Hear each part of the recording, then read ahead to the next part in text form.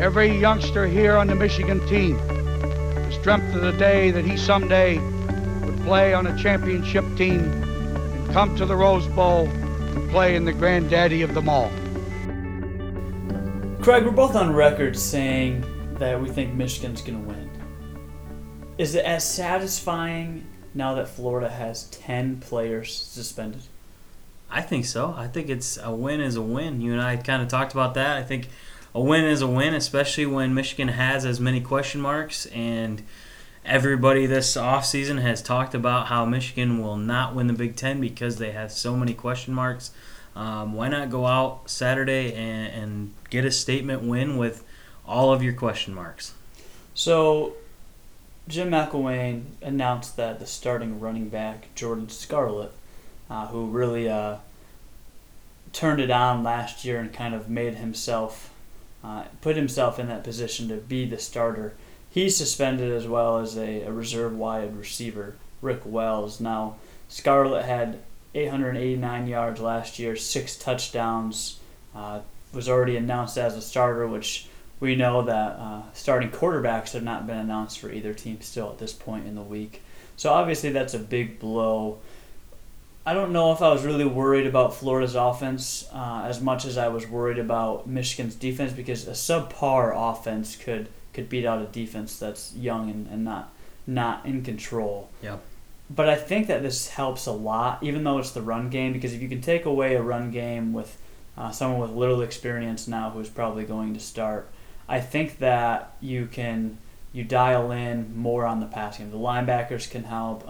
Obviously, young guys are going to come in and out at the cornerback slot. We talked about that and some of the worries in the secondary. But I think if this helps one area, it's got to be the secondary, because there's going to be more pressure on whoever the heck the quarterback's going to be.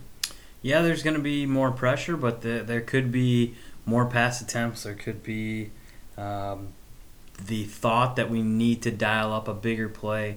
I think it comes down to communication. I've said it a lot in our podcast, but I think that there's a chance that now that they don't have their starting running back, they don't have a solid starting receiver, there could be a little bit more trickery up Jim McElwain's sleeve, and I think Michigan secondary really needs to look for that. The last time there was some trickery, it was in the Florida-Michigan bowl game, and I think there was like a double reverse or something maybe for a touchdown. Something weird. They had a huge drive, exactly. Scored 7 points, and those were the only points that Florida scored. Michigan happened to score, 40? Obviously was a really exciting play because we remember it so vividly. I remember thinking at the time, like, that's pretty cool. Like, hopefully Michigan responds, and respond they did. And so now I think I might even change my score prediction just because of you losing a starting running back is pretty big. But at the same time, even though he had almost 900 yards and 6 touchdowns, losing De'Veon Smith last year would have been a big blow to start the season. But I think even without knowing Chris Evans, you thought of a guy like a Ty Isaac would be okay. So obviously there's talent all over the board at Florida. Just happens to be that 10 players, which is a significant amount, are suspended. So I think what we look to now, we talked about 3 things to kind of look for. You talked about the offensive line last week. I talked about how many points are going up on the board. I think it's turning to the offense more than ever. Now that 10 players are suspended, I think that obviously with the top wide receiver and top running back out, like we said, it helps the defense. Now we really need to see Michigan roll on offense, because you have a chance to literally steamroll a Florida team that's down 10 players. You do, and I think going off that, I think it turns to the coaching staff even more now than ever before, because if both teams are just throwing out inexperienced guys that are just athletes that are hungry, that want to win, it's going to come down to who's drawing up the best plays and who's countering the other coach's plays better. And I know for me, a lot of times watching Michigan in the bigger games, there's some questionable play calls. I know a couple times in the Ohio State game last year, I didn't necessarily like seeing Jabril Peppers in at quarterback when we're inside the 10-yard line or inside the red zone. Obviously, Jabril Peppers won't be lining up at quarterback this weekend, but I think that in the past couple of years, there's been some times that I've questioned. I mean, who am I to question Jim Harbaugh? But just some questionable play calling. Obviously, that doesn't necessarily come from Jim Harbaugh, but I think he has a lot of say in what plays are called when. And so I think it comes down to coaching a lot too. Last year we talked a lot about the playbook opening up as the season went on. Now obviously you have to bring your best against a team like Florida, even though 10 players are suspended. But I do think that some simple, just hard-nosed football can win this game, and I would just like to see basic plays, and I think you'll see a lot of that with a lot of young talent getting acclimated. I'd be surprised to see Michigan come out with trick plays or doing anything too fancy. Obviously, trick plays, bigger risk for mistakes, and I think that Michigan wants to play mistake-free football all year, especially in Game 1. So do you think there'll be any sort of trickery from Jim Harbaugh's side? I don't see too much trickery going down. What I would like to see personally is first play of the game, Wilton Speight drop back and just air it out there to whoever. It's almost like a punt to start the game if it gets picked off. I mean, Wilton Speight obviously last year, first pass of the game was an interception. So what's the worst that's going to happen, I guess. But, yeah, going off your point, I think that they are going to lean heavily on the run game. Why not turn around and hand it off to Chris Evans, Ty Isaac, even Khalid Hill?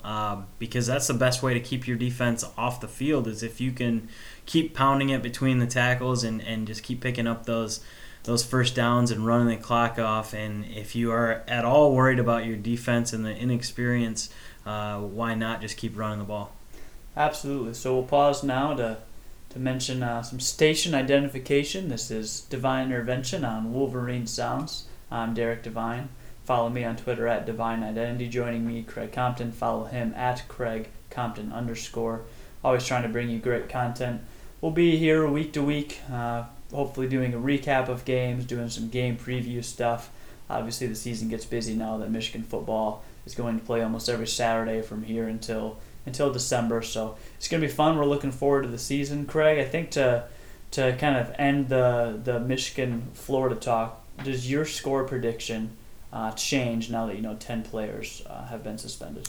Doesn't change one bit for me. I predicted 24-13 from the get-go, and I still think that Florida can find the end zone once in the game and kick a couple field goals or maybe even find the end zone twice, miss an extra point, but I don't see Michigan racking up any more points now. I think it's going to be a run-heavy offense from Michigan. I think that I don't see a lot of shots being taken downfield for Wilton Speight. Not necessarily dink and dunk football, but I think it'll be very conservative, very smart play calling that plays that Wilton Speight's comfortable running.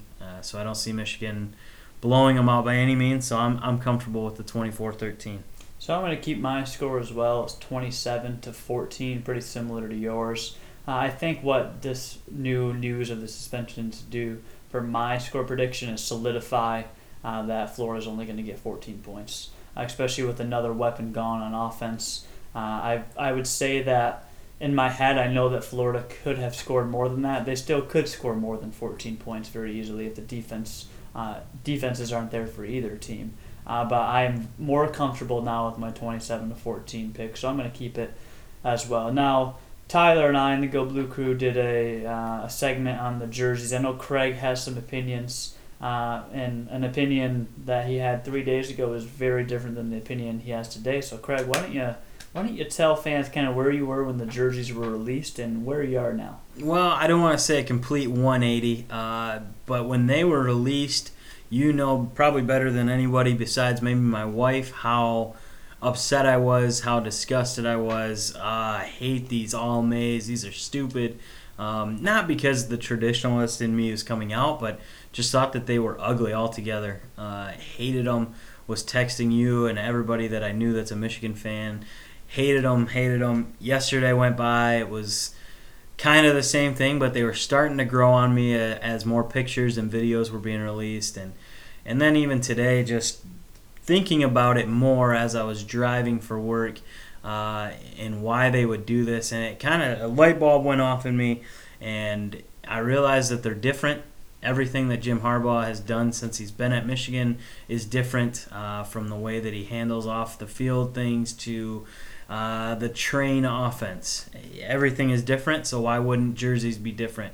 And I also realize that good or bad, they're putting Michigan in the spotlight again. Like I told you, as a marketing guy, I can respect that. So good or bad, Michigan is being talked about yet again for something that is happening while Jim Harbaugh is there. And I think that, yes, they're basic, and I feel like I wish that they would have a little bit more. But like I told you, if they were any less basic or any less basic, that people would lose their minds and the real Michigan traditionalists would be irate with Jim Harbaugh and with the university for allowing them to touch their precious jerseys. So I don't want to say that I'm on board 100%. I will say that I am a fan of the All Maize Nike version. I think that if they were another brand, they would be two completely different colors. They would not look good at all. And I think that if they went with white pants or blue pants,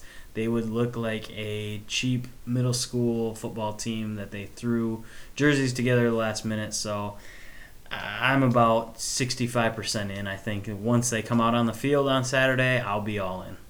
I'd say that's good, because a couple of days ago you were about 5% in. Maybe. I was not. I was -5.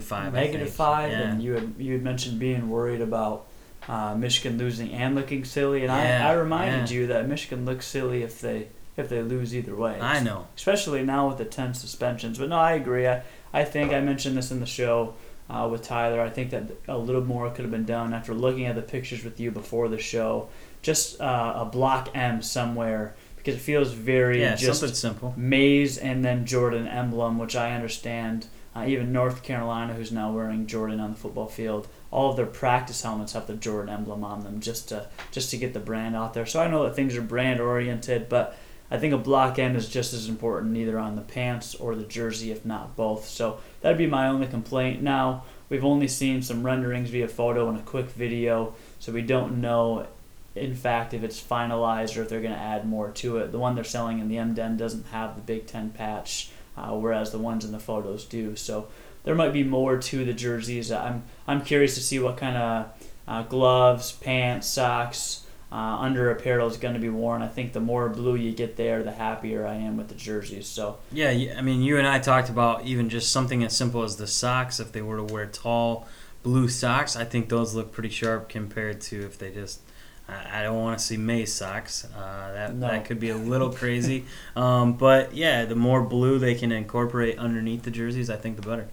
And I think you're right. If this would have happened in the Adidas phase and when the team wasn't playing that well, say they were to bring them out for a home game or one of the under the lights games, I think people would have boycotted the stadium. Yeah. Because I'm thinking of the highlighter jerseys, and I didn't even mind the basketball highlighter jerseys. They weren't the worst thing in the world. No. At least the shoes matched the socks, which matched the pants, and then the top, and all the arm sleeves and bands and stuff. But that would not look good on a football field, especially with the contrast of grass and so or turf. And so I think that they hit the sweet spot, and I guess I'd be curious to see what alternate jerseys come. But you have the best point you made there was Jim Harbaugh is different.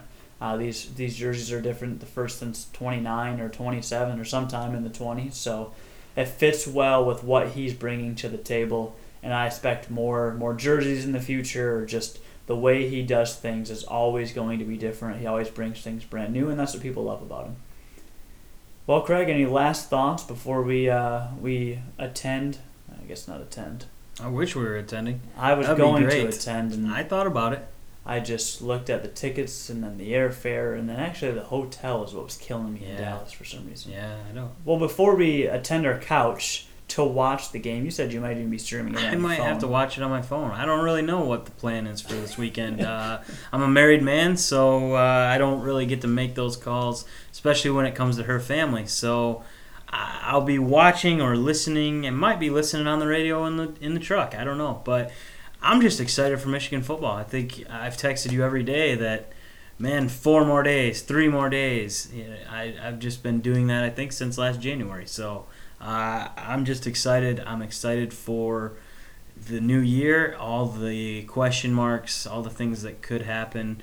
And even if the unthinkable happens this weekend, I'm still going to be excited because there's just so many question marks that are going to, a lot of them are going to be answered on Saturday. And it's a long season. I look forward to it as well.